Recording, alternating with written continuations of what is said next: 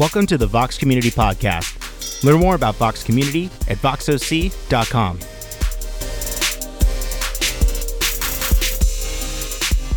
Join us at 10 a.m. on Sundays at voxoc.com/live and at the Eldorado Performing Arts Center. How is everyone this morning? Hey, it felt like fall this morning. Man, it felt great. Hey, I wanted to mention a new policy at Vox that is going to be in effect starting right now. It applies to everything that's done today. We have made the decision as the teaching team to no longer talk about college football.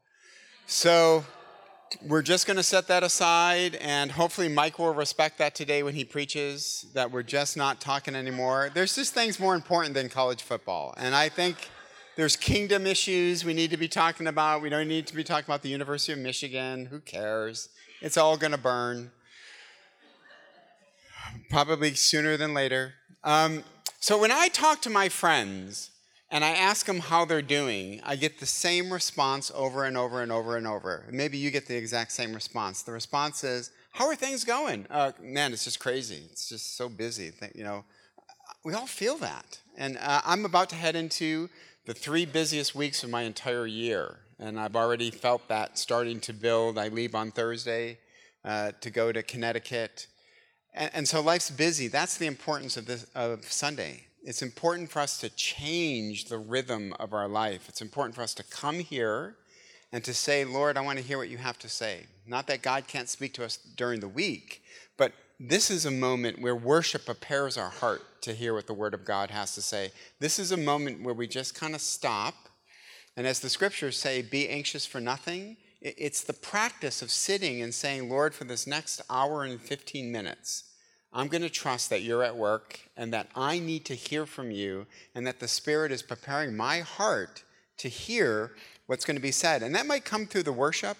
That might come through Mike's preaching this morning. It might come through the answering of questions. It might come through certainly the Lord's table.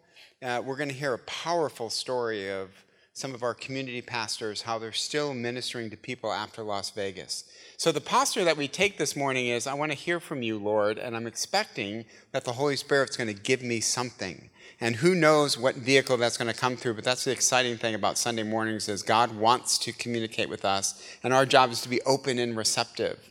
One thing I want to mention before we do Q&A is that we're going to do table fellowships. That's starting back up. You can sign up for our table fellowships. It's a way to meet people in church. It's a way to foster relationships. So go ahead to our website, voxoc.com, and you can sign up for table fellowships. It's right up there. As part of our tradition, we answer questions that you have from sermons. So I preached last week on a concept called cognitive complexity that I think is throughout the entire scriptures, both Old Testament and New Testament. Cognitive complexity, very quickly, is how many interpretations do you have of a person's actions? Second, what are the internal motives that a person's doing something? And then the last one is, can you notice any contradictory information? If you believe this person is bad, can you notice any good things about this person? Put all of that together, it's cognitive complexity. So we had some questions come up from that. So very first question. I have been practicing cognitive complexity, or safe to belong with family members, neighbors, and friends. That's awesome. I am finding that although I am enjoying my personal growth in learning about others' points of view, very few, if any, have ever asked me about my thoughts or feelings on topics. I've even been yelled at by someone assuming my point of view. Continue. I guess I am wondering, what's the point if the only one doing the listening? Advise or please. So let me say something about cognitive complexity. The reason we do it is because people are made in God's image, and they deserve that dignity. They deserve that respect. Psychologists tell us that the most powerful thing you can do for another person is to acknowledge that person. M. Scott Peck said the most powerful form of loving a person is listening to that person. So the reason we do cognitive complexity isn't because it opens the door for us to win the argument. We don't do necessarily cognitive complexity because it's going to help me win a debate. We do it because people are made in the image of God and they deserve acknowledgement. People are complex individuals. So we treat them in complex ways, even if we disagree with people. Second, from a communication standpoint, there is something called the rule of reciprocation. I think this is what the Apostle Paul is trying to get at when he says, you often reap what you sow. So from a communication standpoint, if we do treat people in complex ways, I do think eventually they begin to treat us the same way. Now, it's a rule, not a law, so it doesn't always work. But generally speaking, people treat us the way that we treat them. Add to it what I always call the X factor, and that is the Holy Spirit is using your acknowledgement, your respect, your care towards another person, using it in that person's life in ways that you might not ever be able to discern. So, one, we do it because people are made complexly in God's image and we show respect. Second, I do think over time, it softens people. Not always, but we do it and the Holy Spirit can use it. Okay, next question. Regarding cognitive complexity, this sounds like a new liberal term to change the way people look at right and wrong. Liberals made pregnancies, marriage, legal immigration, gender, and now the national anthem controversial. Now it sounds like Vox is making absolute truth controversial. So let me say this. I don't see it as a liberal term. I see it again, my answer to the first question. This is how we treat people with dignity. We still say things are right and wrong. So let me give you a test case. From my field, communication theory, the most scrutinized passage of the entire New Testament is the Apostle Paul at Mars Hill. Books have been written about how Paul handled people who worshiped idols. So as you read Acts, you actually hear his language. The idols turn Paul's stomach. The Greek word actually means it causes him to want to vomit as he looks at these idols. It is a total affront to God. He hates these idols. If you were to ask the Apostle Paul, what do you think about idols? He would say, sin, it's wrong. Okay, but he doesn't do that on Mars Hill. When he stands up at Mars Hill, it's interesting. He says, men, I notice that you are men of worship. It would have been like, wait, what?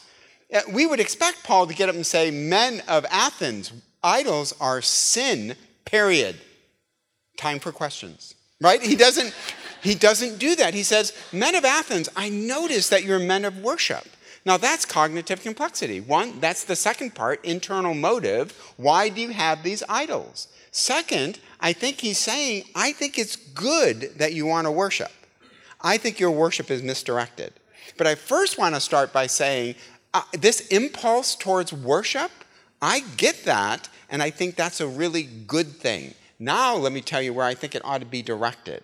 So he tells men of Athens, I view you in complex ways, but I'm still going to say at the end, idol worship is wrong. So I don't think cognitive complexity brings into question absolute truth. We're not told just to tell people that something is sin. As Paul says, we're called to persuade people. And if we're going to persuade people, then we need to treat them with dignity in complex ways. I hope that makes sense. All right, thank you. Well, unfortunately this morning, though I love Mike's teaching, this is just a bummer of a morning to have Mike preach.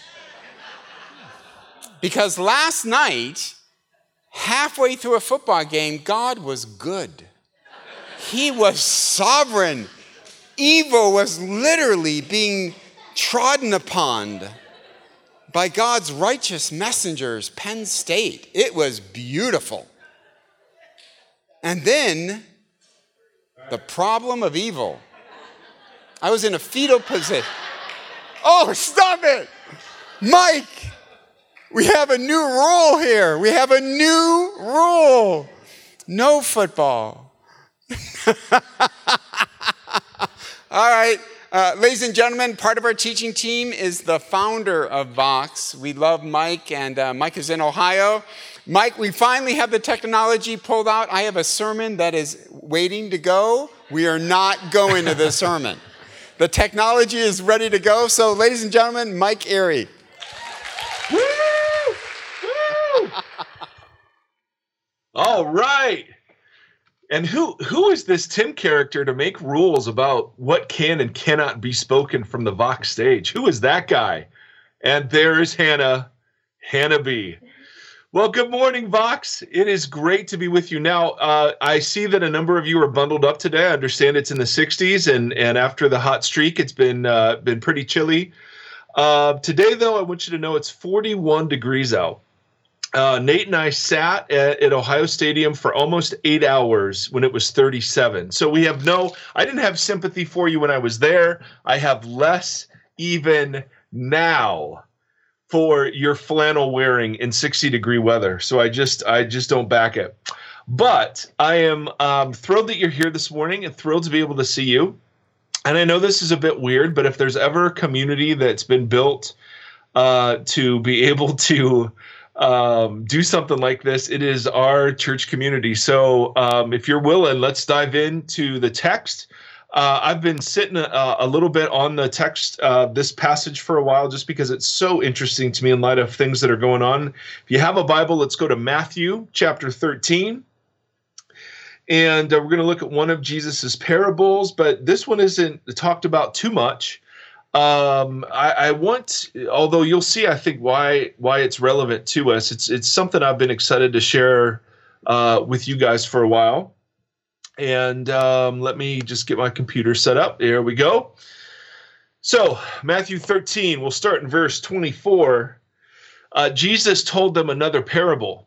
The kingdom of heaven is like a man who sowed good seed in his field. But while everyone was sleeping, his enemy came and sowed weeds among the wheat and went away. When the wheat sprouted sometime later and formed heads, then the weeds also appeared. The owner's servants came to him and said, "Sir, didn't you sow good seed in your field? Where then did the weeds come from?" And then this is so important, this line, verse 28. "An enemy did this," the owner replied. The servants asked him, "Do you want us to go ahead and pull out?" Next slide. Oh, I didn't see the rest of it. Do you want us to go ahead and pull them up? "No," he answered, "because while you are pulling the weeds, you may uproot the wheat with them. Let both grow together until the harvest. At that time, I will tell the harvesters, first collect the weeds and tie them into bundles to be burned, then gather the wheat and bring them into my barn." Now, there's another text here that we'll look at in a second, but then Jesus goes and explains this parable. We want to look at that in verse 36.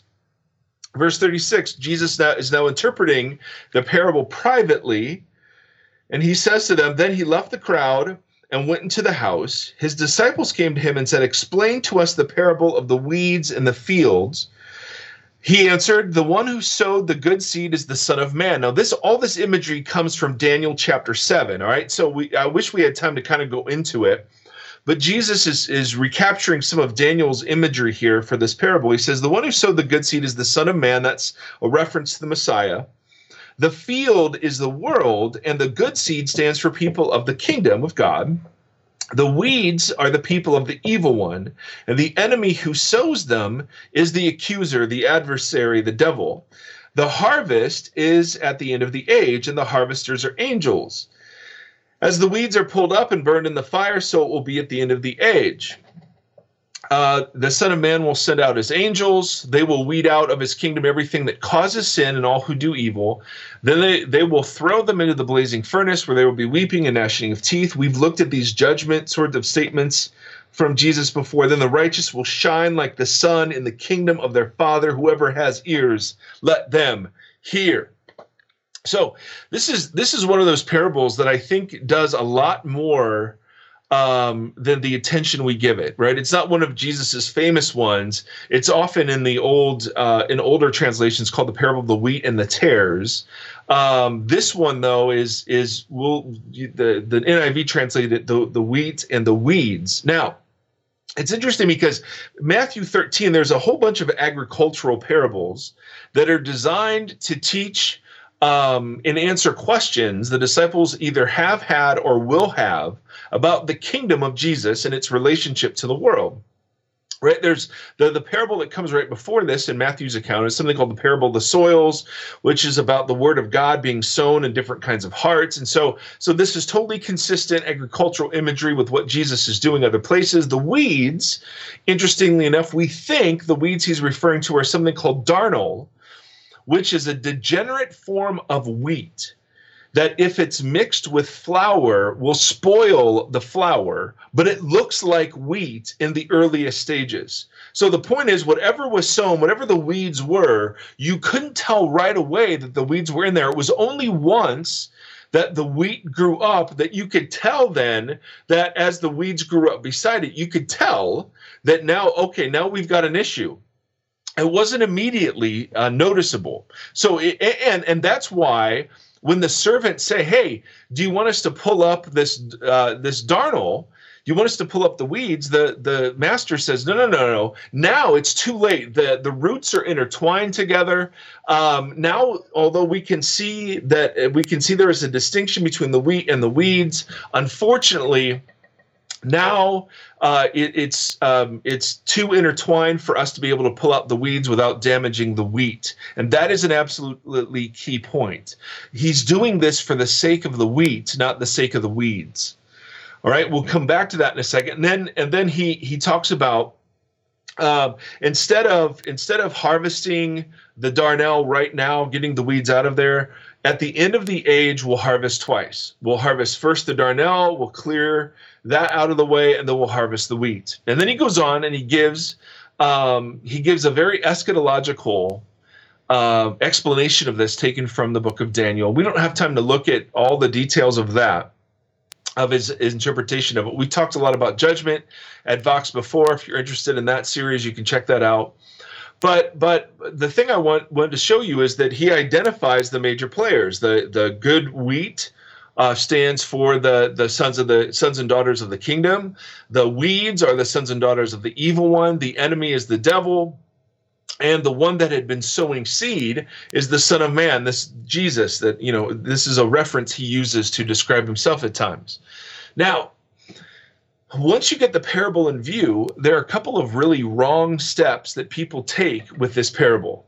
So the first wrong step people take in interpreting this thing is that, people have used this in the history of the church to talk about good and bad people in the church, or good and bad people in the synagogue. This is imagery used in other Jewish parables, and so there was always this sense that there would be good people and bad people in the church, and the church's job was to separate the good and bad, and the wheat from the weeds in the church. And the problem, of course, with that interpretation is that the field doesn't stand for the church. It doesn't stand for the people of God. The field stands for the world, according to Jesus. And so this is not an excuse to look around and within the church and to say, okay, so who are the righteous weeds and who are the filthy weeds, and to do all of that. No. That has nothing to do with what's going on in the church. And the second wrong step on this is there's been a tendency in the history of interpretation about this to think that Jesus is just saying, okay, well, evil's just going to be here, so you might as well just live with it, be totally passive about it. It's, there's nothing you can do. And that is not even remotely what Jesus is saying here. Jesus himself lived a life of nonviolent resistance. He was never passive. Jesus resisted evil. And he invites us to imitate him. So there's utterly no question that even though this is an explanation for why evil still exists, this is not a call for the church to be passive in the face of it. That's super important to understand. So the issue with parables is always, okay, so what's Jesus addressing? What question or questions is he answering? And in this particular instance, what I think Jesus is doing is Jesus is explaining, and this is super, super important. Jesus is explaining why it is that his kingdom and evil both coexist in the world. Because the Jewish thought of the day was that when the Messiah came, the first thing the Messiah would do is the Messiah would separate the wheat and the weeds. The Messiah would kick butt and clean house. The Messiah would do all of the burning and the purging first. And Jesus never talks about it that way. In fact, his contemporary John the Baptist talked about, the Messiah's coming. He's got his axe at the root of the tree, and he's going to take the branches that don't bear fruit and throw them in the fire. And Jesus didn't do that. In fact, I want to show you a couple of passages that were used in the first century or later to kind of describe attitudes that when the Messiah came, the Messiah would do the purging first. So go ahead, Gary, fire those up if you would. There should be a couple of slides. Perfect. The Messiah, so this is from the Psalms of Solomon. These are apocryphal books. The Messiah is expected to purge Jerusalem from the Gentiles, to drive out the sinners from the inheritance, to smash the arrogance of sinners, to destroy the unlawful nations. At his warning, the nations will flee from his presence. He will condemn sinners by the thoughts of their heart. He will gather a holy people whom he will lead in righteousness. So the Messiah was expected to come and purge Israel. He will not tolerate unrighteousness, even to pause among them. The alien and the foreigner will no longer live near them. There will be no unrighteous among them in his days, for all shall be holy, and their king shall be the Lord Messiah. So Messiah was to come. He was to purge Israel, kick out the aliens and the foreigners and the Gentiles, and he was to do that right away. Here's another text.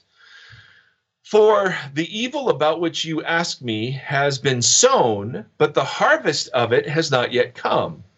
The text goes on to say that reaping must occur, and the place where evil has been sown must pass away before the field where good has been sown will come. A grain of evil seed was sown in Adam's heart, and it is produced and will produce much ungodliness until the time of threshing comes. Next. Okay, I didn't know if there was any more. So I guess not. So these are, if you got lost in all that, I'm sorry. These are two texts that are extra biblical texts that illustrate the contemporary belief of Jesus that when the Messiah came, the Messiah would purge evil from the kingdom, purge the world from evil, purge Israel, and take the evil out of that.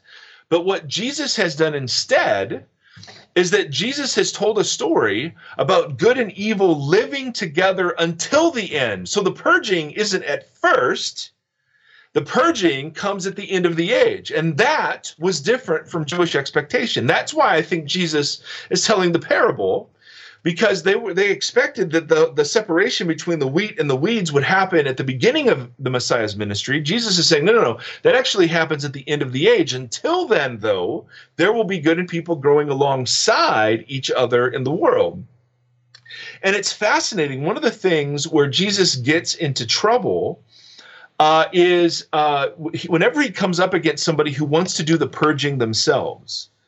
They get into trouble with Jesus. So when Peter takes, a sword and cuts off the high priest's aide's ear, he gets rebuked by Jesus. When the disciples wanted to call fire down on the Samaritans like Elijah did, they get rebuked by Jesus. When the church has wanted to harvest and to separate the world into two categories, or even the zealots back in Jesus's day, they wanted to take Rome by force. I mean, anybody who's ever wanted to do the separating before Jesus does it always runs into trouble with Jesus, because Jesus is over and over and over says that is something that it waits for the end of the age. That is not something the Messiah is going to do now. And it's something that only the Messiah has the authority to do. It's not something that human beings were ever meant to do themselves. Harvesting isn't that simple. So the question becomes, if Jesus tells a story about good and evil growing up together, and we're told that our job isn't to destroy evil, that separating is going to happen at the end of the age, then the question becomes, all right, in the midst of Las Vegas, in the midst of national disasters and natural, not national disasters, but natural disasters, in the midst of flooding and the craziness in Syria and all of those things, what are God's people to do in response to the evil in the world? And I think this parable is so unique in the sense that it gives us some tangible footholds to hang on to about what it is that we're doing while we're waiting. So, a couple of thoughts about, okay, so what's this mean? Why is this relevant? Because, I mean, you think about, Vegas, and you think about Houston, and you think about all of the great tragedies of our time. And the question is always, what's the posture of God's people towards these things, right? Is it just thoughts and prayers? Is it action? Is it just sharing the gospel? Is it doing social work? I mean, we have these massive conversations about it. So what does Jesus advocate? Why does he tell them this parable? Well, while the wheat and the weeds are growing together, the wheat, the people of the kingdom, are called to do several things. First, they're called to wait until the end of the age for the separation that's coming. They're called to wait with the assumption of God's goodness. And this is super hard because waiting kind of wars against the idea that God is good. Waiting, assuming assuming God's goodness, that actually the reason there's a delay between, and Peter even says this later in his epistle when he talks about how come God has delayed his return. He says, well, so that as many people as possible will flood into the kingdom. The point that Jesus is making is similar. He says, listen, you have to wait. If you're a child of the kingdom, you have to wait for evil to be purged from your midst. But you wait with two assumptions in view. The first assumption is that God is present, he is at work, and that he is good. Remember, he allows the wheat and the weeds to grow together because taking the weeds away prematurely would damage the wheat. So it's out of goodness, it's the best interest of the righteous that he does this. The second assumption in waiting is the assumption that there will be judgment. And we've talked about this. Jesus talks about the fact that evil will be purged from the earth. There will be a new heavens and a new earth that are created.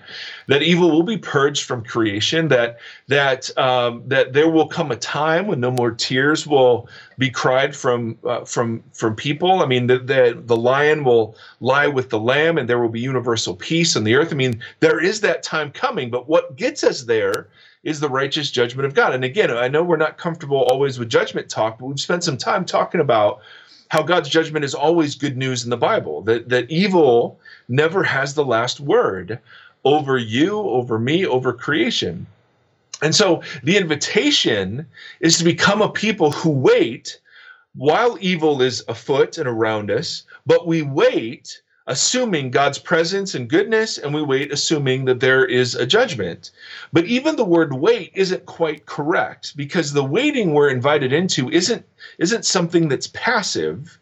It's something that's incredibly active. It's something that's deeply, deeply engaged in the world. So we're not called to destroy evil and to separate evil and good, but we are called to resist evil and to promote the good. And so we resist evil the way that Jesus did, right? We're commanded to return good for evil. We're to love our enemy. We're to pray for those that persecute us. We're to embody nonviolent, self-sacrificial love. We're to refrain from judgment and condemnation.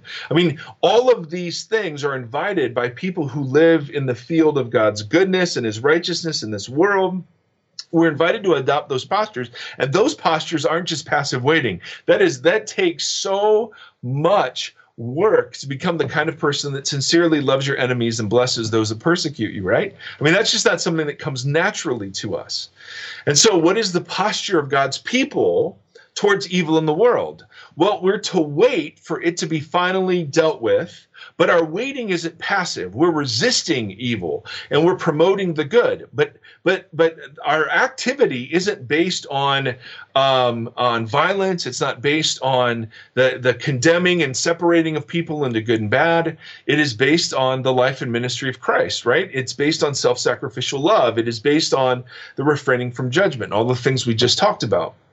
The key to waiting well is to understanding the little parable that Jesus gives between the parable of the weeds and its interpretation. There are a couple of little parables that Jesus mentions kind of in the middle before he explains the parable of the weeds that I just want to throw up there. So go ahead, put up Matthew 13:31. These are absolutely critical to understand what Jesus is doing and saying here. He told them another parable. The kingdom of heaven is like a mustard seed which a man took and planted in his field. Though it is the smallest of the seeds, yet when it grows, it is the largest of garden plants and becomes a tree, so that birds may come and perch in its branches. Next. He told them another parable. The kingdom of heaven is like yeast that a woman took and mixed into about 60 pounds of flour until it worked all through the dough. So, I'm sorry, this is so hard because I can't tell if you're tracking or you're not tracking, you're bored to death or you're great. But I want you to see the genius of what Jesus has done. He tells a parable about waiting for evil to be dealt with until the end of the age. Then he explains it. But between the parable and his explanation, he gives two parables that talk about the hiddenness and the unimpressiveness of his movement at its beginning.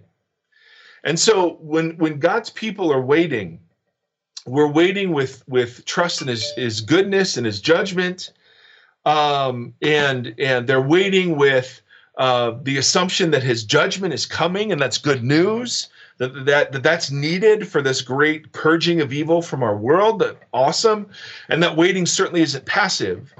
But the thing that makes it so hard to wait in our midst is that the kingdom of God is still hidden. It's not obvious. It's not all-encompassing. It's not spectacular, right? I mean, and it's so easy for us to want to see the spectacular, the extraordinary, the whatever, that this idea that the small hidden kingdom of God, the inexorable, never to be stopped movement of Jesus, is something that is going on all around us and is something that cannot fail. It is something that will utterly and absolutely win. It is something that will take over all creation with God's blessing. There's this sense while we wait, it's so easy because, I mean, think about all the weeds that we see, right? All the weeds that we see are promoted on social media, on news media. I mean, it's nothing about weeds. Nothing but weeds is shown us, right? The world is dark. The world is evil. The world is... And it's so tempting just to withdraw from the world or just to be passive. But Jesus calls us to engage. And the reason he calls us to engage is because this hidden kingdom is moving. It's moving all around you. It will win. It cannot be defeated. There is great news about what God will do at the end of the age, and it's doing all around us right now. So when the evil feels like it's winning, when the darkness feels like it's overpowering the light, when it feels like there's nothing for the people of God to do except just wait patiently for heaven, right? That is not the picture Jesus paints. He paints a picture of people who, on the one hand, who have to resist the temptation to try to do the separating and judging early, but on the other hand, have to wait patiently, right? Trusting in God's goodness and his judgment, and trusting in the fact that there is this small hidden kingdom, like a little bit of yeast in a batch of dough, and a little bit like a little seed in a whole huge field,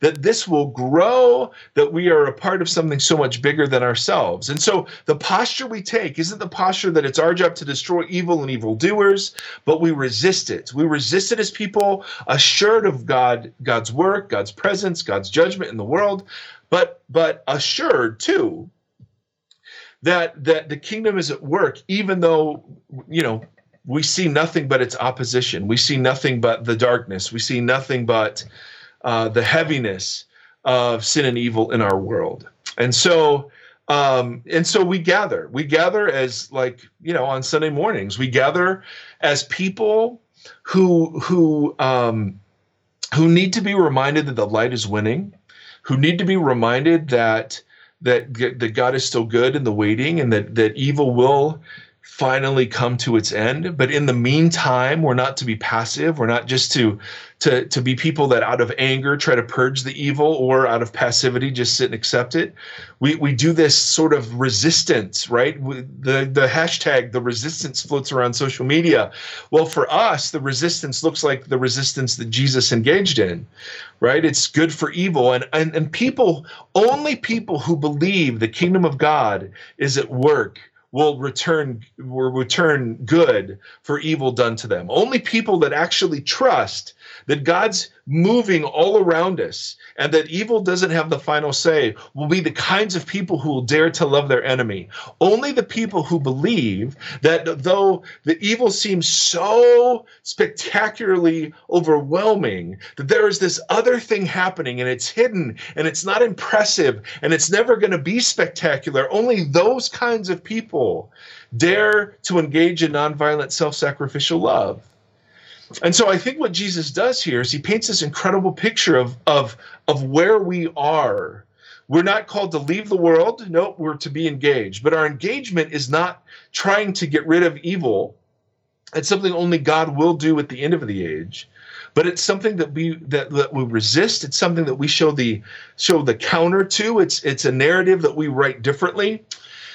And so what we do here on a weekend matters. Our taking the Eucharist matters. Our giving with money matters. Our singing with our voices matter. All of that matters. All of that's resistance. All of that isn't just passive acceptance of evil, but it's becoming the kinds of people who resist evil in the best kinds of ways. And so, my brothers and sisters, my hope is that I've made some sort of sense in the last 25 minutes.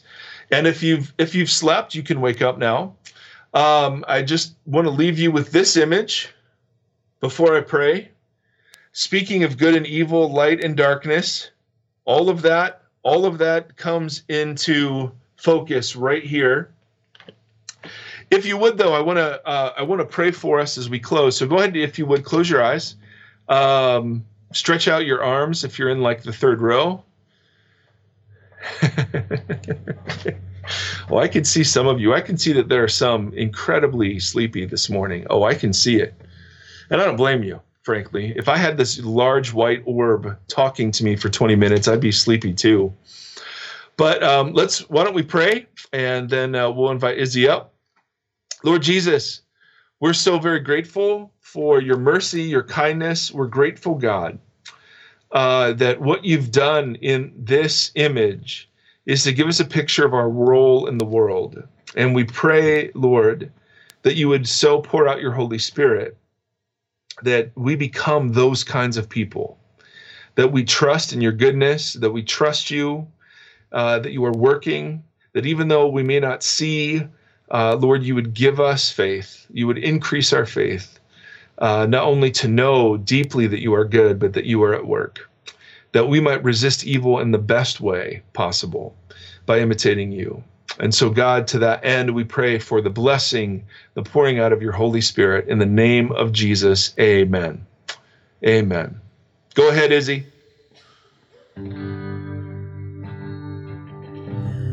That's so good. And it was so nice to hear from Mike this morning, wasn't it? Man, he's so good.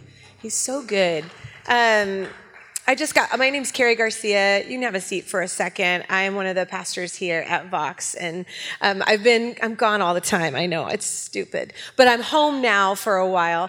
One of the places the last place I was just at was in Vegas, in a church called Central Church there, and we had a leadership conference there. It's one of the largest churches in Nevada, actually, in the world. They serve about 30,000 people on a Sunday morning. So as soon as the thing happened, the whole awful tragedy that happened in Vegas, within 24 hours, their doors were open for 24 hours straight, and in fact kept them open continually for the next 3 days, knowing that this large conference we were about to do there, everything went to a halt, and they just ministered to the people to open their doors up to anybody that wanted to come grieve. They had worship going almost straight 24 hours, just letting people come and grieve. They had therapists on site and counselors and love. In fact, fact, the worship team went into every single hospital bed of every single injured person and brought worship into their room. And lots of them didn't even know Jesus, but when you're so desperate, you don't even care. You're just like, I don't know, sing, do something, make something magical happen. So they were able to go in and minister to that. And as Judd and Lori Wilhite run that church, a dear friend of mine, Lori gets up on stage in front of about 1,000 women in ministry from all across the world. And she gets up before this conference starts and she just breaks down. And she said, this has been such a hard 3 weeks for our city. And she goes, we fight an enemy here in Sin City. They don't call it that. They call it Gray City. They have to have their words. And she goes, we fight an enemy that's not seen. And has taken so many people that we love and has marginalized them and has destroyed their hearts, but you don't see it. We got to see the enemy at hand and work in our face. And so it was really a hard thing. And she was just breaking down, crying, but she said, here's what I know, is that even though it feels like the darkness is overwhelming, we had an opportunity to be light. And you can't be light if you're not in darkness at all. So, I encourage you, as what Mike was sharing today, the seeds are not, although they're not seen, they're not invisible. And although the yeast has not completely caused the bread to rise, it is working. And if you are completely surrounded by light and you're in a bubble of light, you will never see what God is doing in the darkness. You will never be the light in the darkness because you will be consumed by your light and just the bubble of light that you're in. And so what we do here at Vox is we share stories of people that are maybe living in darkness and God has shown light in that. We also share of people that might be a little bit of yeast in the bread to help make it rise, might be the little seed that's under the ground. Not to show off what they're doing, but to encourage you that the light is still prevalent, that although the dark is big, the light shines bright.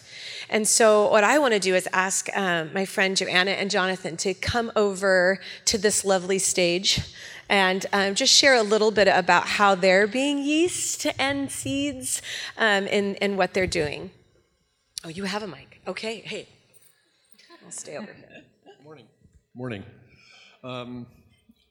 Even though we were not there, Joanna and I were deeply impacted by the Las Vegas shootings. As we talked together through the week, we both knew we had to do something, but we didn't know quite what.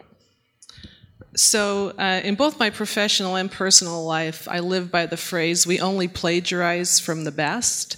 And when I saw what our lovely friends Bruce and Carol Chambers were doing by opening up their home for people who were processing, I'm going to get choked up. We instantly knew that that's what we needed to do. And so on Thursday, and now mind you, I'm an accountant, the October 16th deadline is looming. We just switched a bunch of our IT stuff. I'm working 14 hours a day, but we knew, we were convicted. The Thursday night following the shootings, we decided we're going to open up our home on Sunday for whoever wants to come in and process. Printed up a bunch of flyers on Friday, and we posted on social media that we were going to open up our home. So after work on Friday, we put our dog Monty on a leash and knocked on every door on our street and invited our neighbors. Most of our neighbors were appreciative that something was being done and that a local neighborhood gathering was a good thing in and of itself. Can you tell yet who's the introvert and who's the extrovert? By Sunday morning, I first need to tell you about our next door neighbor. I've lived in that home for 21 years, and I have to admit that sometimes when I pull in the driveway and I see her out in her yard, I pretend I'm on the phone so I don't have to talk to her. True confession time. Well, by Sunday morning, we only had 2 people RSVP. One was her, one was a gentleman. She rents out rooms. She's an elderly spinster. Actually, she's almost my age, but she's elderly. So those were the only 2 that were coming, and I had decided, I'm going to cancel. This is ridiculous. But then Ronnie preached in his sermon, who do you least want to have dinner with? And I went, dang it. Okay, we'll keep doing it. We'll go ahead and hold the event. And one side note on the gentleman, the elderly man that rented a room from our next door neighbor, I'd never met him, and he's been there for years, 5 years. I'd never met him. He lives right next door to me. A nice gentleman. We had a nice chat at the dinner. And a couple weeks later, in fact, it was last week, we saw ambulances and fire department and all that at the next door neighbor's house. Turned out he passed away, natural causes, and that convicted me even more. I would have never met him if we wouldn't have been called to action by this tragedy.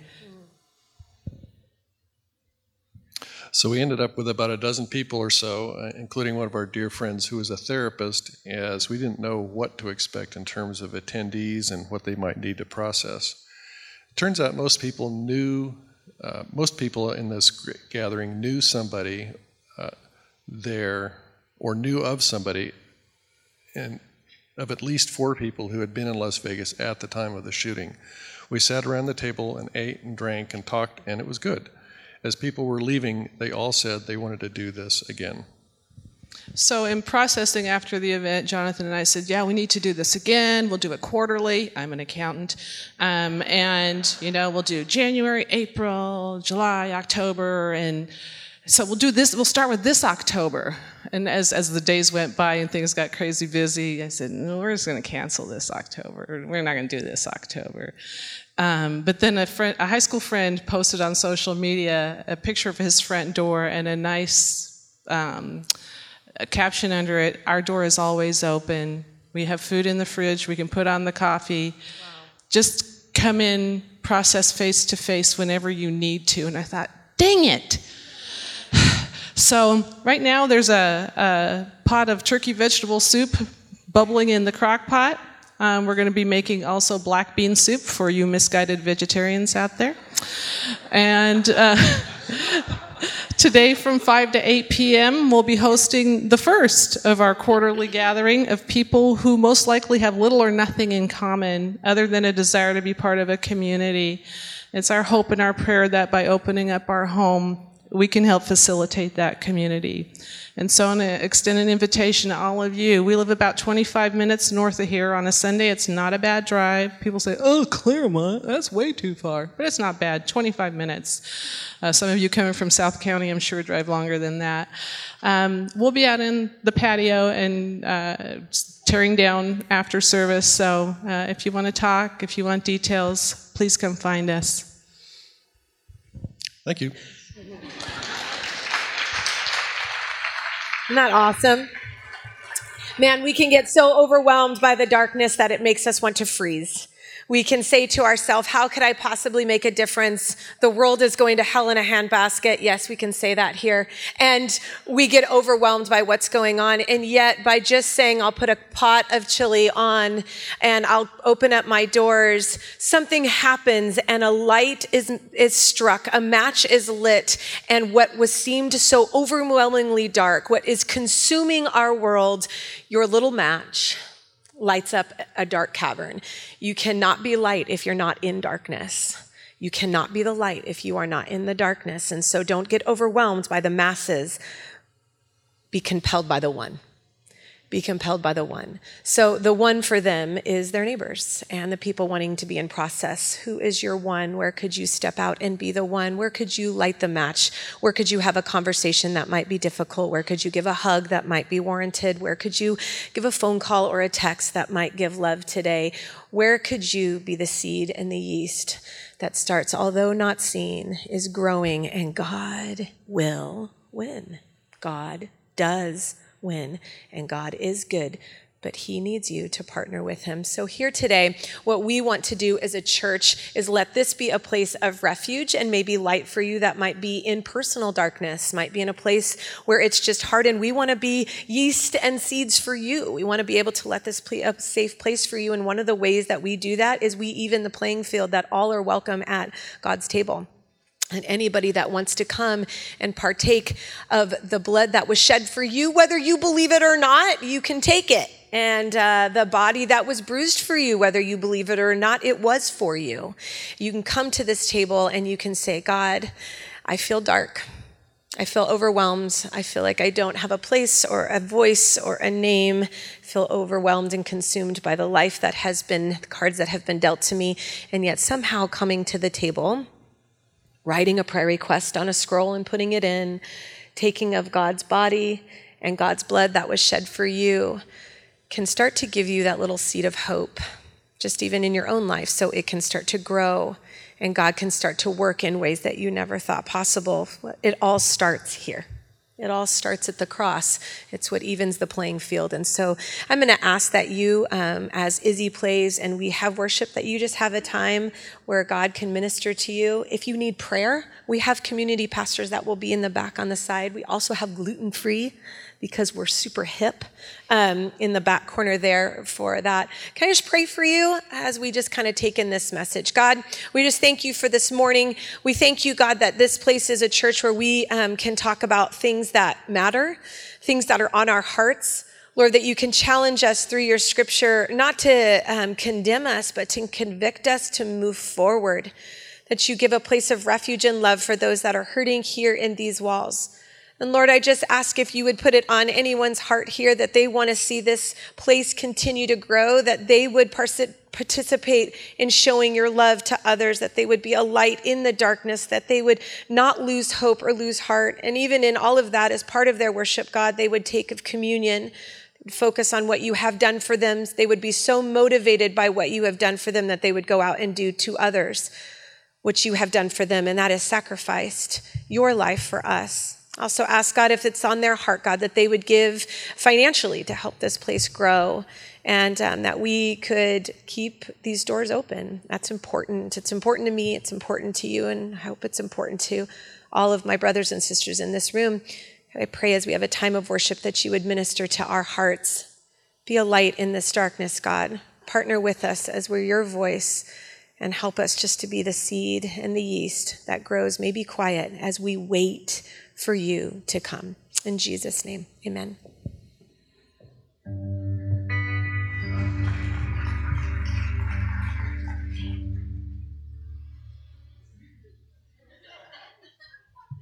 Tim, do you want to do? Oh, I was like, I don't know who's doing it. It's Tim. Hello. It's a tight ship. It's fine. Yes. We're all standing there backstage, and I'm going, who in the world is... That's me. Hey, there's a very famous book called Man's Search for Meaning. It was written by a man named Viktor Frankl, who was a psychologist who had to go through the Holocaust. He went through one of the death camps. And he said, people can survive anything, including death camps, if they have one thing, and that's hope. And what was great about Mike's sermon is that even in the darkness, that we have hope, that God is working in ways that sometimes we can't even see, and sometimes we're frustrated that he doesn't work faster. But we have hope that the kingdom of God, even in the midst of Las Vegas, is making a difference in the lives of people, in the lives of nations, in the lives of the entire world. That's what's great about Sunday, is you're going to walk out of here and your problems are still there. But now, hopefully, we have hope. And that hope is sufficient for the day. So let me pray for us. Father, we come and we do pray that your kingdom come. We long for it. We long to see injustice be taken care of. We long for suffering to end. But in the meantime, Lord, we are your hands and feet. We are the ones who pass on the love of Jesus. So this morning we hear about the hope that in the darkness you're at work. We tasted hope in the form of the Eucharist, and we sang songs of hope. So let us leave today and open our doors to people who need hope, to be not so quick to run and accomplish our agenda today, but look for opportunities to meet people. So Lord, we love you. Thank you that you're a God of faith, hope, and love. We treasure that. We pray this in Jesus' name. Amen. You're dismissed.